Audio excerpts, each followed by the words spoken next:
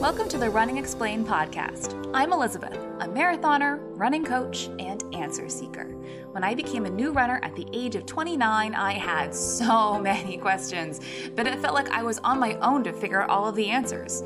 So now I'm here to answer all your running questions to help make you a better, smarter, faster runner. There's no question too simple and no topic too complex. So let's get started. Hello, my friends. Welcome to the Running Explained podcast. I am Elizabeth. This week, I'm going to be recapping the Chicago Marathon, which just happened on Sunday, October 9th, and I ran it, and I had a bunch of my athletes and other coaches on my team run it, and it was such a great experience. Let's talk about it. First off, I want to say that this will be more of a recap, like a review of the race, like a recap of what it was like to run a marathon major, including the days before and the days after. I personally did not have a very good day, and that's okay. This is something that I'm still processing with my coach. We have a plan moving forward. It was one of those non-specific, like things just didn't feel that good, and I didn't really know why. I do have some huge wins to take away from it, and the experience of running the marathon I really enjoyed. So if everybody's like, how did your race go? Talk about your race recap. I'm not here to talk about how my race personally went because it was just 26 miles of being really uncomfortable and then keep increasingly uncomfortable. And then like, oh my gosh, this is so hard. Why am I doing this again? So yes, it would be a very monotonous recap, but I do want to talk about the course mile by mile. I want to talk about all the things that this specific marathon offers. Maybe you have run Chicago before a million times and everything I'm going to say today, you're like, yep, I've heard that before. Maybe you've never run a marathon, or maybe you've never run a marathon major, one of the Abbott World Marathon Majors, the 6 marathons in the world, which are considered to be some of the most prestigious: Chicago, New York, Boston, London, Tokyo, and Berlin. So let's talk about it. What's it like to run a marathon major?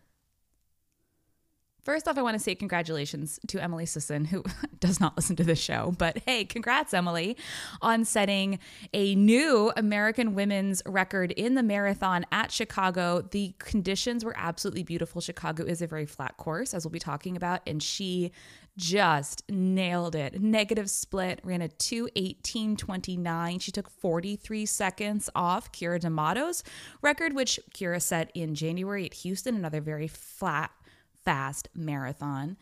So it's pretty amazing, just as an aside, that as we're seeing these records fall, Joan Bodine-Samuelson set and held several consecutive, she kept breaking her own American record a couple times.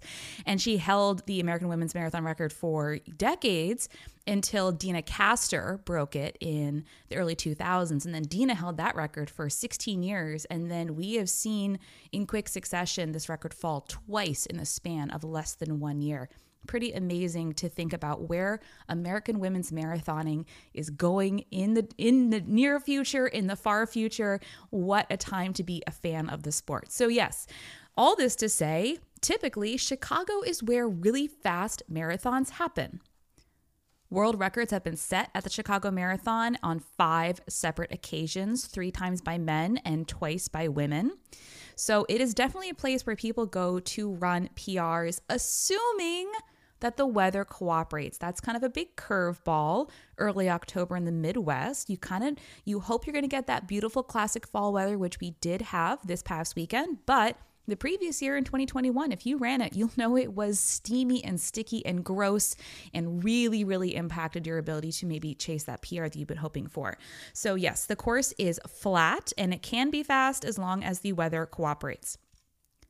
Let's talk about the course. The course is a loop course, unlike London, New York, Boston, which are point-to-point courses, as in you start and you finish in different places.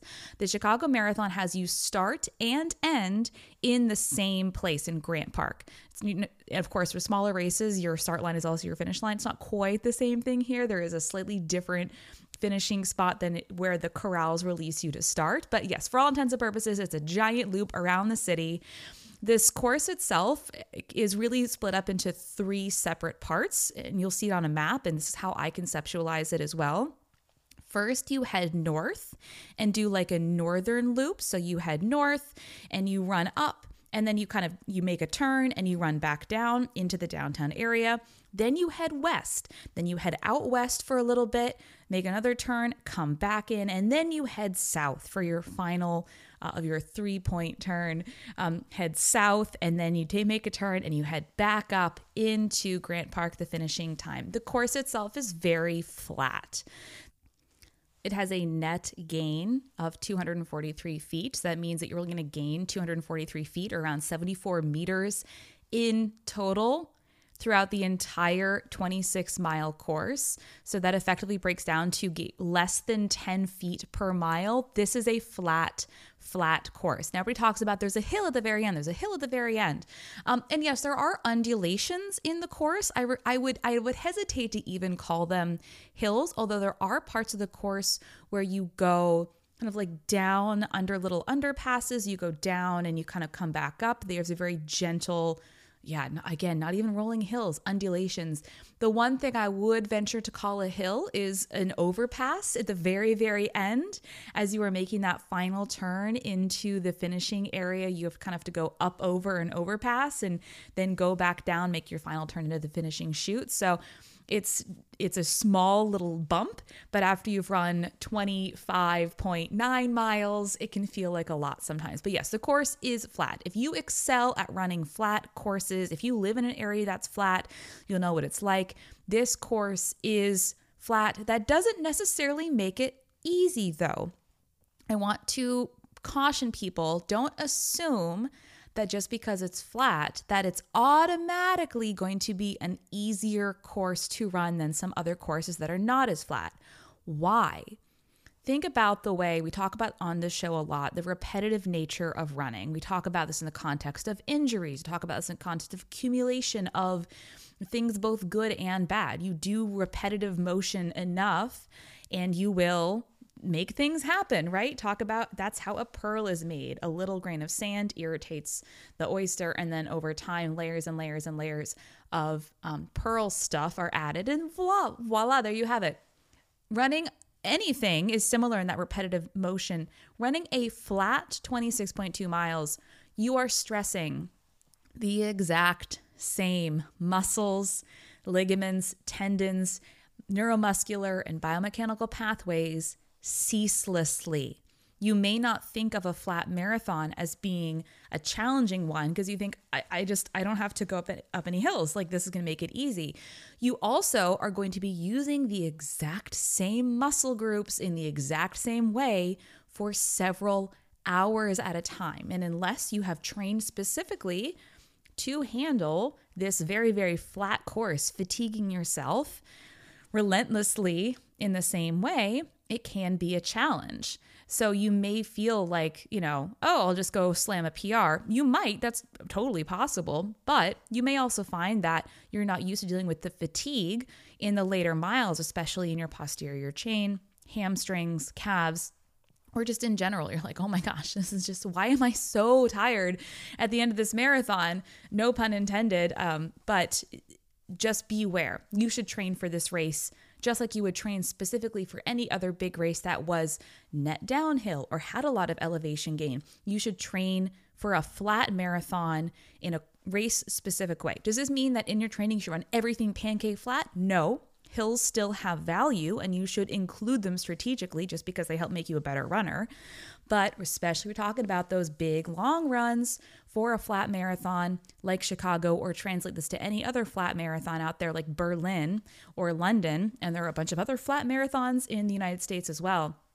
You are going to need to train your body to handle just that much flatness, mile after mile after mile.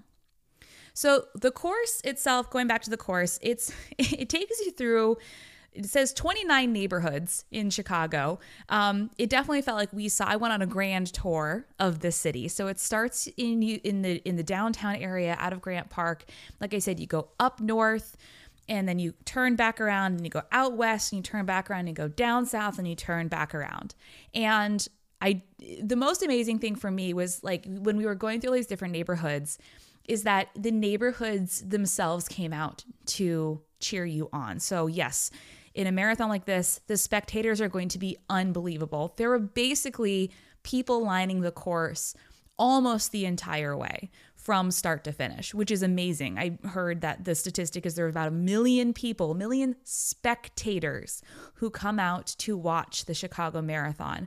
And the most amazing thing for me, I had like my husband and a couple friends in the crowd, but that there were people who just live in Chicago who just go out to cheer the marathoners because they think it's cool and they want to support the people who are running.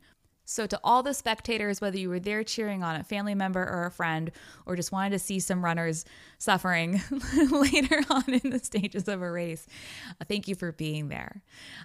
So going back to the course. So if you are not used to running in a big city, you may have heard us talk about this before, but your GPS on your watch can get really scrambled because of the high buildings, water can confuse it, bridges.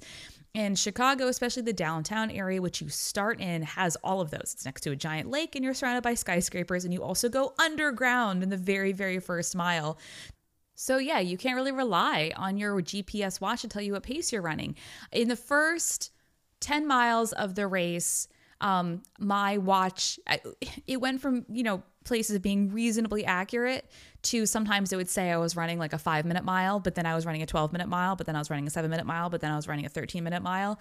So it's definitely a race where you have to learn how to pace yourself based on feel, which is so challenging in a marathon because at the very beginning, everything feels very different. You feel fresh, you feel ready. But I will say it is definitely possible to pace yourself correctly. One of the things that I was advising people at our shakeout run on Saturday, which is so much fun, because it's such a large race and you're going to be surrounded by so many people, one of the things we definitely want to avoid running any race, especially a marathon, you do not want to weave in and out through the crowd. That can add a lot of stress and a lot of time and a lot of distance into your race, especially at the beginning when it is crowded. One of the best ways you can just keep yourself under control is you let yourself just go with the crowd. Don't try to get ahead of the crowd. Don't try to dodge or weave or go around people. Staying in the fray at the beginning can actually help you be more relaxed and, in control of the first few miles, because you're really not going to know what you're running in the first mile until you hit that very first watch split. If you're manually lapping your watch at the mile markers, this is the most accurate way to get a bead on what you're actually running in a marathon, especially like this. So, get to that first mile marker and you click your lap and you're like, hey, that's what I've been running. Okay, let's make a judgment. Hopefully it's not too fast. And now I do see some people like, wow, in their race recaps, oh my gosh, my first mile was slower than I wanted it to be. The cool thing about the marathon is you have so much real estate to work with. Even if you're 10, 20, even 30 seconds slower per mile than you expected to be, that's okay. You actually have a ways to make that up as the race goes on. Now, before we dive more into, mile by mile, how the course went, I did mention the shakeout run. So yes, Running Explained, we hosted, I guess it's me, isn't it? I hosted my very first shakeout run on Saturday in the park. Thank you to everybody who came. That was so much fun. We had people from our Running Explained coaching team. We had some of our coaches there. We had friends of the pod. We had friends of other coaches who were there. It was a great experience. I will admit it is very, very bizarre to me to have an event where, let me put it this way. I feel really conceited thinking that people are there to see me. So if you came to the shakeout run to see me, it's just something that I'm not used to, being like, oh, they're here to see me. It's like, does anybody, this is the very first time I've done it. So I will admit to some awkwardness. Some people are born to be in the spotlight and they know it and they have no problem, taking up the mantle. For me, if you wanted a picture and you didn't get one, I'm sorry. Again, even just saying that feels like, oh, geez, Elizabeth, like who wants people aren't there to see you, but maybe you were. And so I thank you so much for being there, whether you stayed with us just for 1 mile or you were there for the entire 20 to 30 minutes and you hung out and chatted with us afterwards. Thank you. I had so much fun. And yes, we'll be doing that again in New York for the New York City Marathon on Saturday, November 5th. Details to come. that was a lot of fun. So yes, shaking out. The most amazing thing, I know I feel like I'm going backwards. Like I started with the course and now we're talking about the day before. One of the coolest things about being there for the marathon weekend was that it was so obvious that the city was just taken over by runners, by marathoners, by people who were there to run the marathon. On Saturday, everywhere in the whole downtown area, you had people doing shakeout runs in groups or solo. In our shakeout run, we ran north along the river walk around the lakefront trail. And it's not a river walk, it's a lakefront trail. It's a lake, not a river. And so we were heading north and the Tracksmith shakeout run was heading south. So then it was like hundreds of people. We didn't have quite many people in our shakeout run.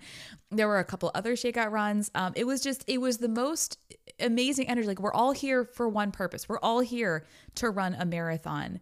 And it was just so cool to be part of. Like, yes, this is what we're here for. There are many unknowns to running a marathon, but one of my confirmed knowns from start to finish was what sunglasses I was going to be wearing. No, I did not wear my Gooder Special Edition Chicago Marathon. I like to save all of my branded race gear for after the race until I've actually finished it, but I did wear instead another pair of my absolute favorites, the Mach G Aviator style in Clubhouse Closeout, which are gray. I wore those. I felt like a bad you-know-what. I feel like I looked really good for all my race photos, and that counts for a lot. And now you can get free shipping on your next order of Gooders using code RUNEXP. So if you head to goodr.com, that's gooder.com, and use code RUNEXP, you're going to get free shipping on your entire order, whichever pair or pairs you decide to get. Look good, run gooder. So Saturday, I stayed in the downtown area. I stayed about 5 or 6 blocks away from Grant Park, the start and the finish, so I could walk to and from the start and the finish, which was intentional. That's also one of the cool things about this race in particular for a marathon major is that because it's a looped course, you don't need to get bused to the start or ferried to the start, all you New York people. Getting a bus to the start line happens in a lot of other major races. LA, obviously, even Grandma's is a point-to-point. Boston, famous for the buses. New York, famous for the logistics of taking a ferry to Staten Island at 6 o'clock in the morning for your 10:30 a.m. Wave start. So yes, from a logistics standpoint, it was very, very smooth to just be like, I'm getting up at 4 o'clock. I think I got up at 4:30 and I was in wave 1. So my wave was set to go off around 7:30. Like that's so civilized and unusual for a race of that size when we have 40,000 people.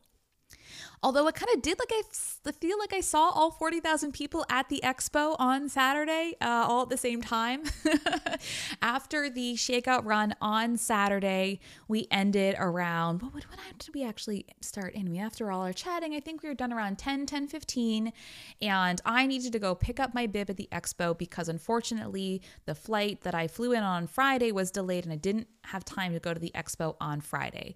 If you have the ability to go to the expo anytime on a day that isn't the day before your marathon, I would highly recommend it.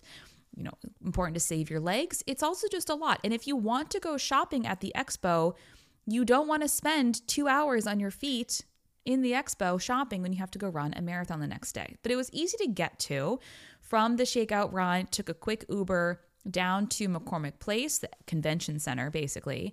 And there's a lot of walking. Convention centers are absolutely massive. I think I clocked about 1.5 miles of walking,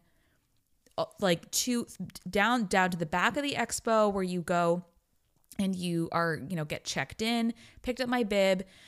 They make you go to the back of the expo hall, past all of the vendors in order to pick up your race bag, shirt, etc. So if you want one of those clear bags to check for gear check in the marathon, if you want your race t-shirt, they make you go all the way past all of the vendors to get it. So if you are like easily distracted by shopping, please put your blinders on. Even I was going through being like, I don't need any of this stuff. I'm not here to shop. And I still found myself like taking a little like, oh, what's over there? Oh, do I need any more of my favorite goo flavor just in case?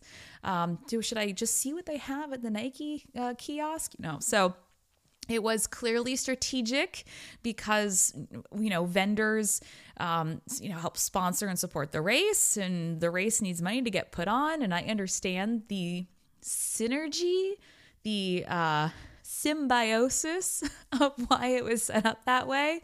But yes, be prepared to walk a lot. You cannot send anybody else to pick your bib up for you. I had to show like my ticket. But it was a fairly seamless process. I very much appreciated that and I'll say this multiple times, the level of organization and execution to put on an event like this is staggering. It was unbelievably well executed and well orchestrated that they could handle that many people, because it's not just like the 40,000 people running, it's all their friends and family. So you had tens, probably over 100,000 people just there specifically for the marathon, doing marathon related things over the course of 2 or 3 days. And yes, Chicago's a huge city, but, it definitely felt like we were all, there's a runner. So headed down to McCormick Place, got there, walked all the way to the back of the convention hall, picked up my bib, walked all the way back to the back of the expo hall, picked up my bag and my shirt, walked all the way out, ended up taking the train back up instead of an Uber because, of course, the traffic situation was just an absolute nightmare. And then what did I do for the rest of the day? I went and sat in my hotel room and hydrated and ate some carbs and watched like bad TV and read a book. So, the day before a marathon is not the most exciting thing to, if you're in an exciting place, it's not the time to do exciting things. And I just, don't get carried away. Save your sightseeing for after, wherever you are, especially people who are running marathons in destination locations, whether it's a major city or it's a theme park. Please save your tootling for after you have run your marathon. Your legs will thank you. So the, very boring day afterwards, I put my PJs on. I put my PJs on at noon and then just hung out. It was very boring. And just texted with some of my athletes and was watching the weather. The weather was perfect. It was in the overnight low was in the low 40s. The high for the day was in the mid 60s, but that was going to be later in the afternoon. It was sunny. The wind was minimal. The humidity was moderate. This was almost perfect marathoning conditions. So that was, of all the things that we cannot control, weather is definitely one of them. And having the weather be on our side was definitely a huge plus because, like I said, in 2021, the weather was just nasty. It was humid. It was warm. And even with the incredible on-course support of all the aid stations, I know that a lot of people experienced some severe dehydration and cramping from lack of electrolytes, which, is always a issue or a possibility, even in good weather, but is definitely a huge issue when the weather is warm. Wasn't this way. So if this was your first marathon, may all your future marathons be the similar weather for you. Well, statistically, you might not. You know what? That's okay. So woke up, like I said, on Saturday morning. Weather was nice and chilly. I had my throwaway layer, which was this sample sweatshirt that I had printed that they just messed the colors up on. And I was thinking like somebody somewhere, there's going to be a thrift store with a janky looking Running Explained sweatshirt in it after all of this. So got up at 4:30.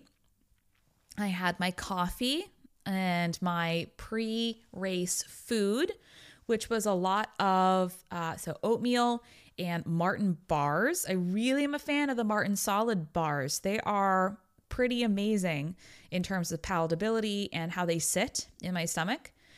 The thing I was concerned most about is that my hydration, like I get dehydrated relatively easily. I have a very high sweat rate. And so not being able to run with a hydration pack, I did carry a handheld bottle for the first half of the marathon, but that was more to supplement what I was going to be drinking on the course, but just making sure that I wasn't starting the race dehydrated. Absolutely. So waking up, carbs, electrolytes, water.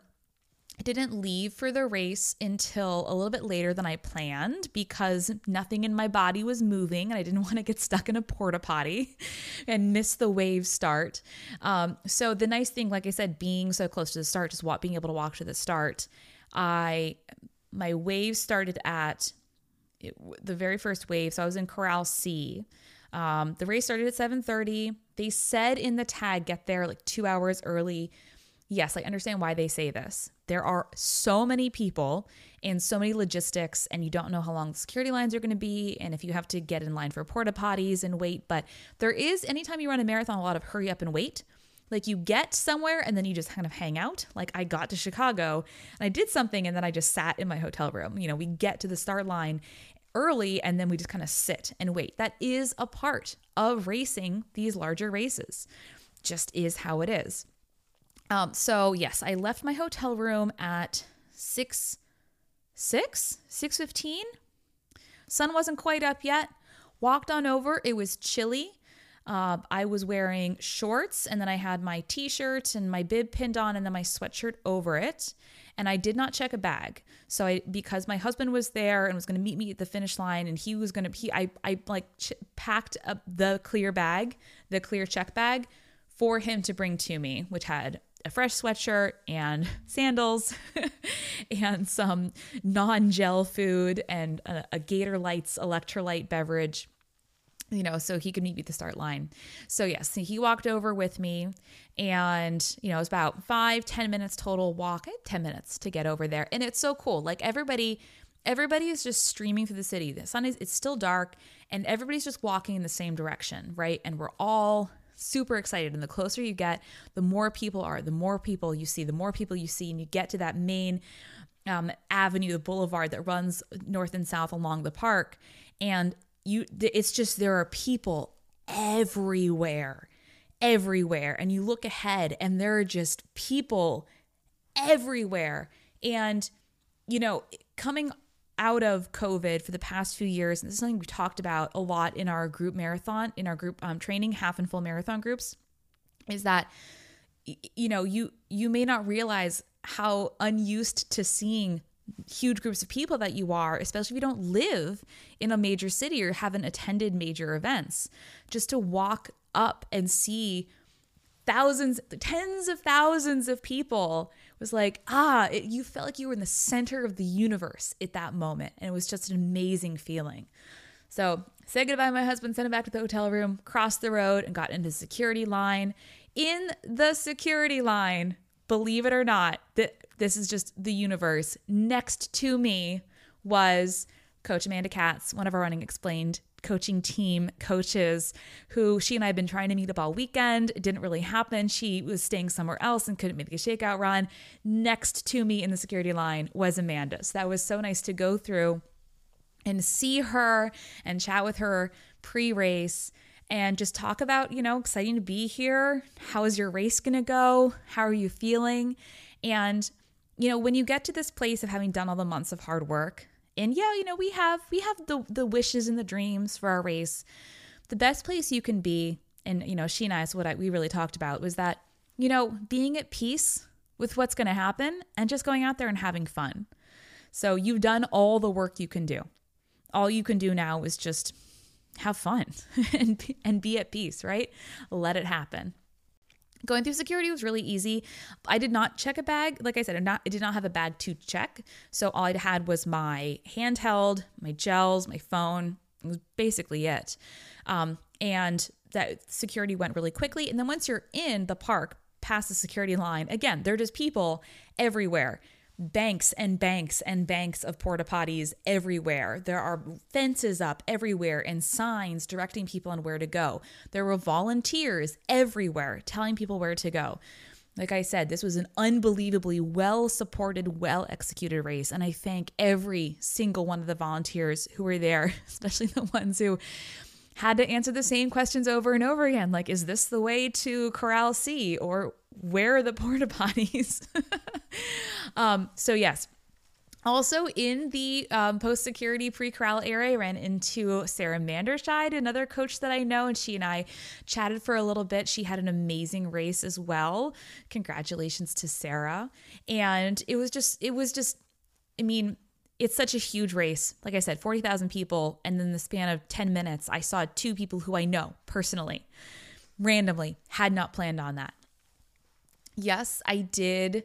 After that, hit the porta potty line. It was very, very long. All of the lines were very, very long, but they moved very quickly. Got through there, got to pee, took my sweatshirt off, went into my corral. They do close the corrals 10 minutes early, so I had to be, so for a 7:30 wave start. So there's 3 waves. In each wave are different corrals. So I think the first wave was corrals A through E. And the second wave were corrals F through, I forget, in the third corral. So obviously, like alphabetically, you have your corrals from A until I think M may have been the final corral. But so wave 1, you had to be in your corral 10 minutes early. Again, a lot of hurry up and wait. Get in there, it's 10 minutes early. You're not going to start for at least another 10 minutes after the race starts because we're the third wave back. And it's a little bit chilly. Try not to, expend too much energy jumping around, bouncing around, but don't let your feet go numb. So, took the people around me, we were all like kind of taking each other's pictures and just getting excited about it.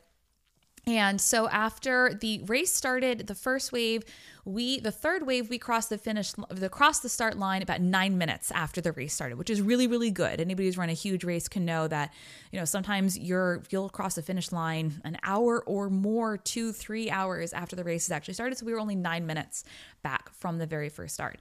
So like I said, back at the beginning of this episode, the first mile, you go underground. You really do. The first mile, you go out of the park, and there's really nobody around because you're still running out of the park, and you go into this underground, street tunnel area. And it's just you, and it's quiet, and your GPS is going haywire, just like, hey, just breathe and run. And you come out to the other side of this tunnel, and there are just people screaming. There are people everywhere, not only in front of you, the sea of runners in front of you, where you feel like you're just part of one giant blob of runners, but all along the course, especially the beginning, lining the streets, were people just screaming and cheering for the runners. And keep in mind, I started 9 minutes after the front runners. These people had been screaming for at least 9 minutes at that point, probably longer considering, how long it takes everybody to kind of go through. And so, to have them there, like, wow, this is really something unique, especially if you're used to running smaller races. Definitely like, wow, definitely a unique feature of one of these larger races. In the Chicago Marathon, you do cross bridges a couple times. So they had the bridges themselves have some like metal lattice work, like you can look down and just see the river. But so on some of these, instead of just running over the metal grates, they taped down these red carpets in areas, not the entire bridge. You could still run on the metal if you wanted to, but they had a side of the bridge that was covered in the taped down red carpet. I kind of found the red carpet to be a little, I didn't prefer it to running on the metal. Like, yes, you had to watch your feet on the metal grates, but running on the carpet for me was like my brain expected it to be solid underfoot, and it wasn't. It was a carpet covering metal grates. Like, you were still obviously running on like an open metal mesh grate covered in a carpet, and my brain just didn't like that. So whenever I had the chance, I would actually run carefully along on the metal mesh, like on the regular part of the bridge itself. Now, the first part of the race, like I said, you go north and then you head south. There are a lot of long straight roads. There are a lot, just either you do make some twists and turns. You do kind of turn up and down. Like I said, you go up and then you make a turn, you come back down. But there are sections of this course where it's just you're running in a straight line for a couple miles. Some people don't like this. Some people really like this. I also think it depends on where your mindset is in the race at any given point in time. We ran through sections of a park. We ran through some really gorgeous neighborhoods. And the course support, I think, was really exceptional the entire way. The aid stations themselves were numerous and plentiful. Over 26 miles, there were 20 individual aid stations, and each aid station was, almost a quarter mile long. So each aid station started and had the same order. Like there was a medical station, and then there was Gatorade. And then after the Gatorade, there was water. Like you knew exactly what was going to happen in each aid station, and they just kept on coming. They kept on coming. So like I said, because you're not allowed to wear a hydration vest in a race like Chicago for security concerns, same with a lot of the other American-based marathon race, large marathons. It is definitely possible to stay hydrated without needing a hydration vest with that much hydration and on-course support available to you. Like I said, I was carrying a handheld bottle, which I ditched at the halfway point. I gave it to my husband right after the halfway point. I, in retrospect, did not need it, which was cool, but I also had no idea what to expect, having never run a race like this before, and usually running my races with the support of my hydration vest. Like I said, I'm a sweaty sweater. So I did not need my bottle. I'm glad I had it. I'm glad that I tried it out. I don't actually like carrying bottles when I run. And it was also something where, like I said, I had a really tough race from basically start to finish. And there were points where my mind was dwelling on like this fucking bottle, like, oh my God, this is why am I carrying this? This is so stupid. Like, ow, now my arm hurts. Your brain can catastrophize when things aren't going very well. And so I definitely feel like I got to direct some of my rage at the bottle. I don't know if that helped or if that hurt. But yes, the one thing I did say, I did not rely on-course fueling. There were gels, bananas, and available at later stops, and Gatorade Endurance available at every hydration stop. I only took water. I was relying on my own fueling strategy. I used a combination of GOO, so the saltier flavors of GOO Roctane Lemonade, and GOO Salted Lime, and Martin caffeinated gels. And the entire race, I felt very well fueled and well hydrated. So I know sometimes when we're examining our performance and you think, did I hit the wall? How was my fueling? How was my hydration? Did I have any GI issues? The things that I'm thinking about, hey, I nailed my fueling. I nailed my hydration using on-course support. And I didn't get dehydrated. I didn't hit a wall from a fuel perspective. So that stuff I'm really happy about. So you run through some really nice neighborhoods. You really do, especially at the beginning of this race. So the course was marked with both mile markers and kilometer markers. So if you were splitting yourself at kilometer markers, you could do that, or with mile markers. The first 10 miles of a marathon, you kind of just want it to be like the miles are clicking by, and it definitely felt that way, which is really, really good. The course was, especially in that first part, very, very suburban, scenic. We ran down this one street where I was just like, I want to live on this street, but I don't have $10 million. And so it was really cool. There was always something new to see. And that's really one of the cool things about running a course like this, where you go through all those different neighborhoods, is that you're like, oh, this is new, this is new, this is new, as opposed to just kind of being in the same monotonous roads forever and ever and ever. Yes, you're going through 26 miles of city, but you're going through all these different parts of the city, a park, a more industrial area. You're going through a downtown with huge buildings. You're going through Chinatown. You're going through all these different looking and feeling places, which was pretty amazing. So you do go up for quite a ways. So you start and you kind of go into downtown a little bit. You go up across a bridge, you scoot left, and then you go down across another bridge into downtown and go all the way back up. And it was, of course, anybody who's run a marathon and then the next day had the experience of like, I think I ran down this street. That definitely happened a lot for me. But you go up and you go north, go through some parks.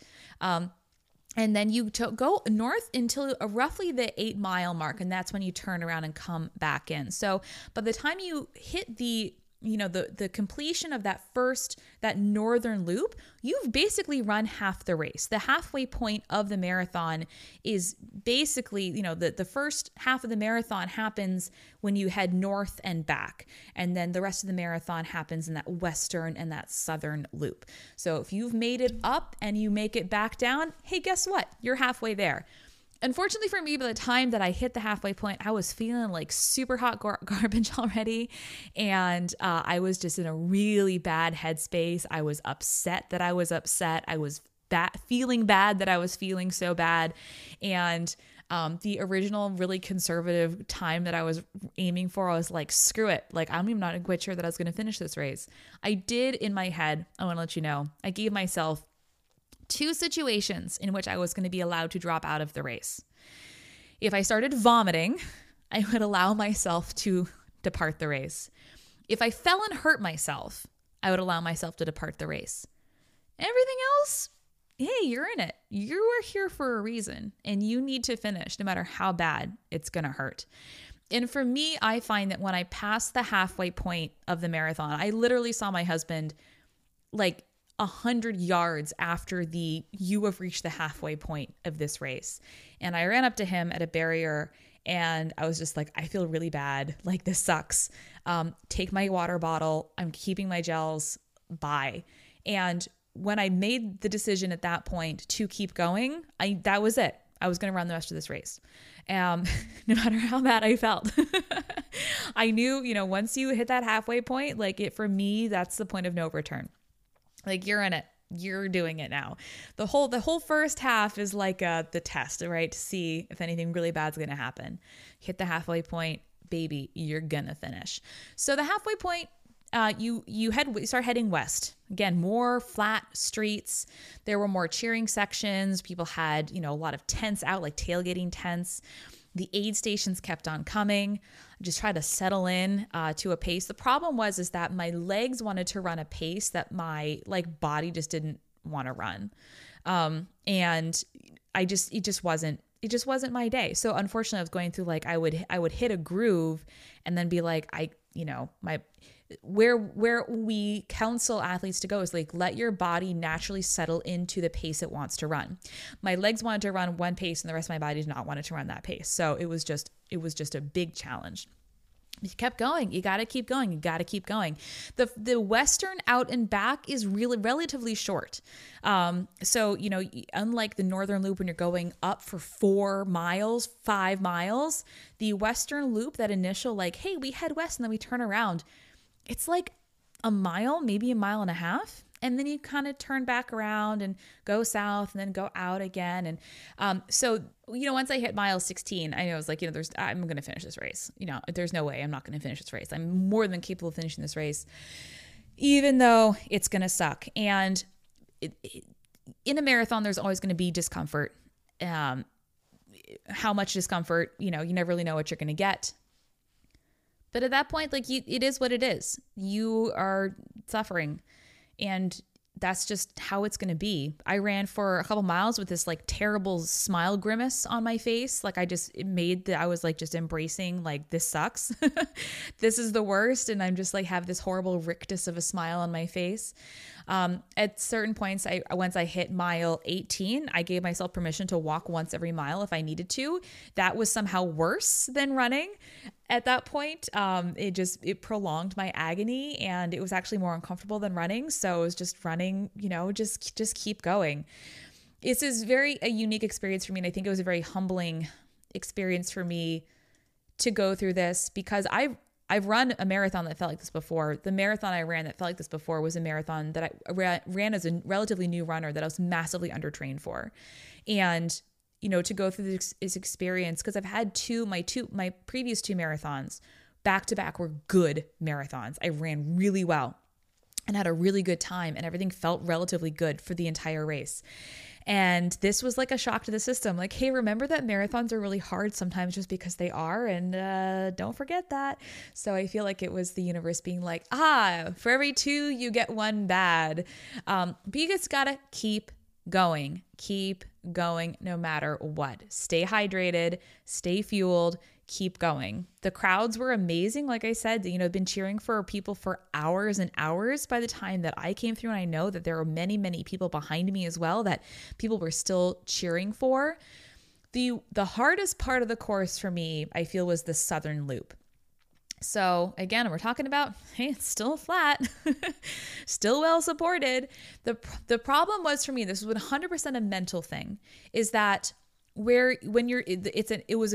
this point in the course, unlike other parts of the course where you would go up and then like turn over a block and then go down, there was a section of this course which was a true out and back, as in you had runners running on both sides of the same road for a certain stretch of time.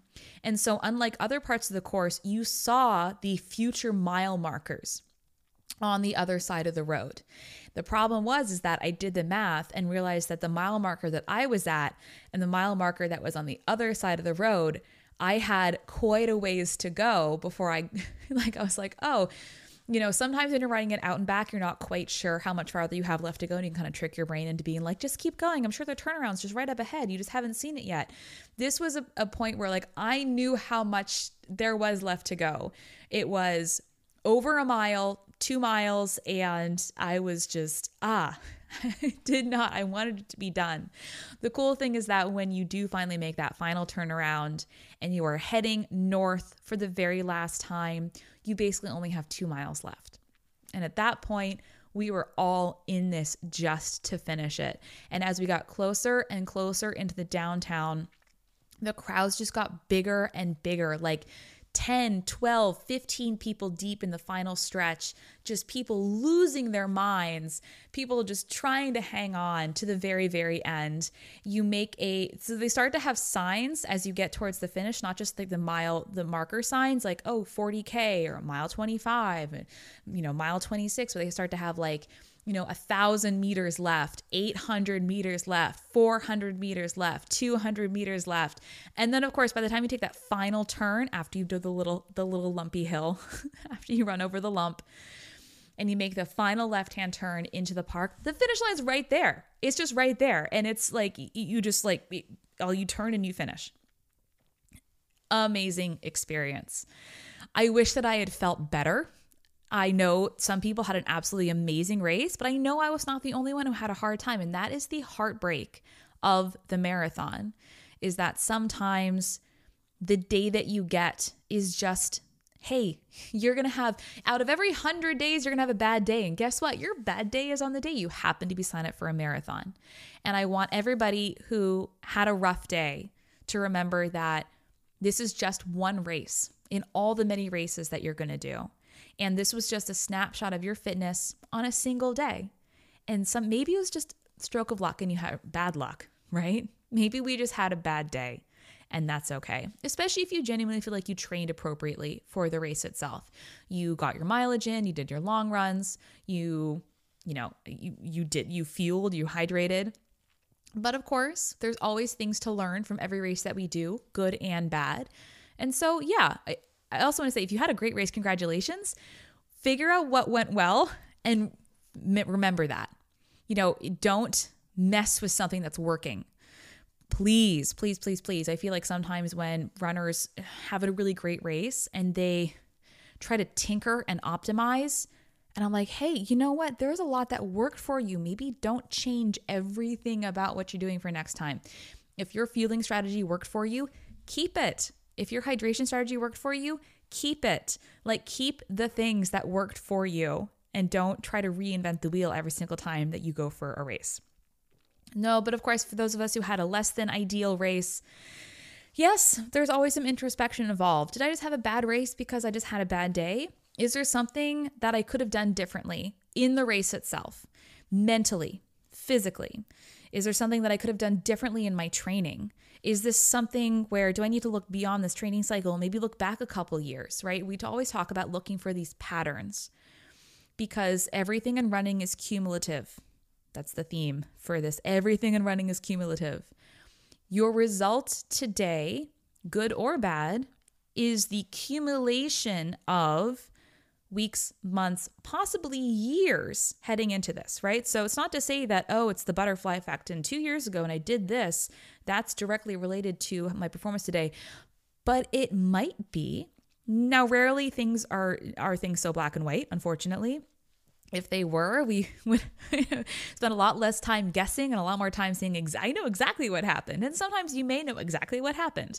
And that's really, really good for you to be able to understand that, hey, directly correlation and causation in the same boat together. I know that this caused this, therefore I can fix it. But maybe it's something that's more subtle or different, or something that's kind of been a long time coming. So yes, whether you had a good day or a bad day, if you finished a marathon. You are in a rarefied air of people who finish marathons at any pace. And you should be exceedingly proud of yourself for getting yourself across that finish line. Whether you had to crawl, walk, or you did run across it, you made it. Not just for the Chicago Marathon, but any marathon that you may have run or any race that you have run recently. I know it's really easy to look at our performance, and especially in marathon land, in marathoning, it's really easy to forget that not everybody does this. That when we cross a finish line, most normal people think that we're absolutely bonkers for wanting to run a marathon or run marathons multiple times a year. And it's easy to forget that what we're doing is exceptional and it's special. And I want you to be proud of yourself for putting yourself out there and daring to do something that is extraordinarily hard, no matter who you are. So, the day after, I saw a number of people wearing their medals out and about, and somebody actually said, I wear my medals so that people will help me with my bag when I travel, and I completely understand that. So it was so great to see that it felt like the city was still, on the marathon high the following day. And if you got your medal engraved, if you want to remember this race forever, or if you want to forget it as quickly as possible, that is for you to, nobody can take away this marathon happened to you. You did this marathon. And I don't want you to forget it, good or bad. I want you to remember every race that you do, good or bad, because these races make who we are as runners, good and bad. And the lessons that we can learn, it's all just about trying to become better. I know we talk about long-term gains and being patient and being consistent. And we hope that cycle over cycle over cycle, you're going to get better and have a better experience. Now, better doesn't always mean faster. Better can mean just better skilled at racing, having a better race experience. If you want to get faster, hopefully that happens too. But it's also okay if you don't get faster every training cycle. It's the consistency of your cycles in total that gets you to where you're trying to be, which is somebody who is good at running marathons. Again, good does not necessarily mean a specific time. I know people who run amazing marathons that are 5 hours or 6 hours. I know people who run terrible marathons that are close to 3 hours, right? So it's all about running a good marathon, becoming skilled at the art and the science of racing. The things I will say about the Chicago Marathon in closing is that if you do not want to run a race like this, you do not have to. If you don't want to run a marathon at all, you don't have to. It's not to say that this is not an advertisement for the Chicago Marathon. This was definitely a unique race experience. I think the definite pros, as in like a pros and cons list of racing a race like this, the atmosphere was, as in the camaraderie, that was incredible. But the con is that there are a lot of people everywhere. If you're not a crowds person, that might not be the race for you. But if you thrive on crowd support, this might be a good race for you. It is expensive to get there, no denying that. You also have to pay, if you're not local to the area, pay for flights. You got to pay for hotels. The race entry fee is a couple $100. Of course, if you buy any swag, it's a couple $100 more. So it does add up. It may not be worth it for you, and that's completely okay. There are many amazing marathons near you, which I'm sure would cost a lot less to enter, and you can stay in your house for free the night before. The course support was at the on-course support, the course aid was amazing. That is an absolute pro. Like, there are no cons to that. Having that many aid stations that were that well-staffed, well-supported, and well-stocked was unparalleled. If you needed something, it was just around the corner. Whether it was Gatorade, water, a bathroom, a medical attention, or food, it was available to you almost at every point, somewhere within every mile of the race itself. That was absolutely amazing. Now, of course, the drawback is that you have less control over your own stuff. If you really are used to carrying your own stuff, you're going to have to practice what it's like to rely on on-course support or have a really, really, really solid plan for where and when you're going to take aid if you cannot take it ad libitum off your back. But again, like these aid stations were so numerous, it was almost like having it on demand.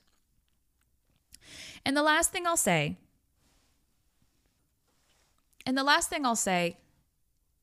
it's amazing to me how versatile, how resilient, how persistent, how amazing human beings can be.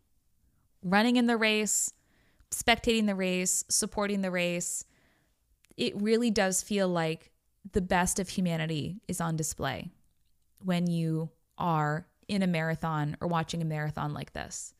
There is a sense of, an unbelievable sense of camaraderie, of oneness. We all understand each other. We all are here for the same purpose. And yes, some of us might be suffering mightily at certain times, but we're all trying to move in the same direction. And it's just, it was such a great experience to be a part of this, especially as somebody who is relatively introverted and relatively cynical. I'm a cynical optimist about the world, but that was, for me, such a reaffirmation of how great humanity can be when we come together and just celebrate who we are as individuals. So congratulations. Congratulations to anybody who ran. Thank you to everybody who spectated, who volunteered to support. Congratulations to anybody who has run any marathon or is about to run any marathon or any race this fall. I wish you the best weather and the best of luck. And for anybody who is finished with their fall racing season and had the race of their life and want to take it to the next level, or had a race that they would rather have come out differently and want to make some changes for next time, the Running Explained coaching team is here for you. We are accepting new clients, new one-on-one run coaching clients. Whatever your goals are, whether you're trying to level up or right the ship, any paces, any experience levels, or also we have training plans for all race distances, or if you're in an off season or want to work on base building, we have plans for that too. And then I'm also working on expanding our group coaching offerings, so those will be available for you soon as well. Thank you for listening today, everyone. I hope wherever you are, you have a great rest of your day. I hope you've enjoyed this episode. Don't forget, you can always find and follow me on Instagram at Running Explained. And if you're looking for a coach or a training plan, check me out. Visit my website, runningexplained.co. That's runningexplained.co. See you next time. This content is not intended to be a substitute for professional medical advice, diagnosis, or treatment. Always seek the advice of your physician or other qualified health provider with any questions you have regarding a medical condition.